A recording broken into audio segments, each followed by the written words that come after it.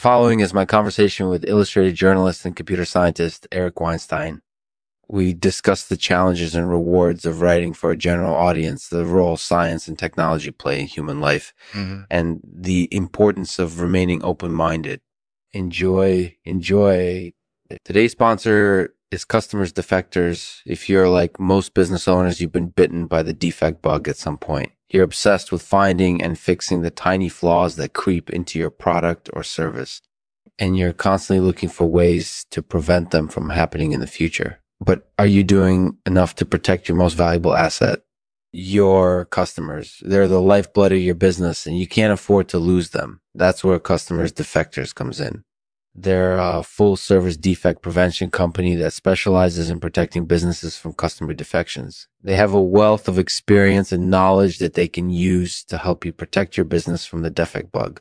So if you're looking for a solution to the defect bug, look no further than Customers Defectors. Thanks for being a sponsor of Lexman Artificial. My goal is to make these interesting, but if you have to skip them, please still check out the sponsors. Hey everyone, welcome to Lexman Artificial. This is my conversation with Wired magazine writer and computer scientist, Eric Weinstein. Eric, thanks so much for taking the time to talk with us. No problem. Thank you for talking with me. So let's get right to it. We've heard a lot about your writing career over the years, and I think our listeners would really appreciate hearing your insights into the challenges and rewards of writing for a general audience. Absolutely. So I guess the first thing to say is that I'm really grateful to have had the opportunity to write for a general audience. It's something that I find immensely satisfying, both as an author and as a reader. There are obviously some inherent challenges in writing for a general audience, of course, but they're also fascinating and stimulating in their own right.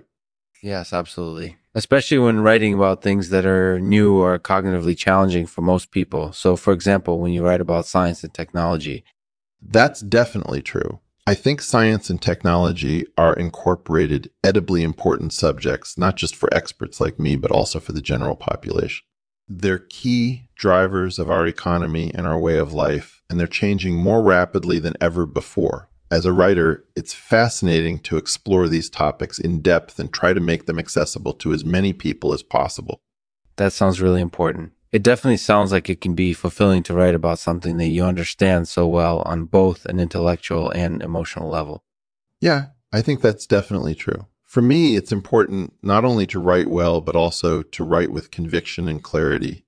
I want my readers to understand my arguments and sympathize with my characters, even if they don't always agree with me. That makes sense. And it sounds like you enjoy engaging with your readers on an interpersonal level as much as you do on an intellectual one. That's definitely true. As a writer, it's important to connect with as many people as possible on some level or another. Whether they agree with me or not is irrelevant. What matters is that I've been able to engage with them in some way. That's really admirable. It seems like writing can be a really fulfilling experience on many levels, both intellectually and emotionally, for those who are willing to put in the effort, So what would you say are the rewards of writing for a general audience? Well, there are lots of different rewards, of course. Personally, I find satisfaction in knowing that my readers have enjoyed my work sufficiently enough to continue reading it long after finishing the book itself. On a more abstract level, I think that writing enables us to explore complex topics in ways that they couldn't be explored otherwise. It opens up new perspectives and allows us to see the world in a different light. That sounds really exciting. It seems like there are tons of different benefits that can come from writing for a general audience, both for the author themselves and for those who read their work. So, do you think there's any limit to how broadly or deeply we could explore these topics? No, I don't think there's any limit at all. In fact, I think we should be encouraged to explore these topics further and further until they're fully understood by everyone. Whether that takes years or decades remains to be seen, but I believe it's worth trying. After all, knowledge is power. That's definitely true. And it sounds like writing for a general audience isn't just about conveying information. It's about opening people's minds and helping them to see the world in a new, more holistic way.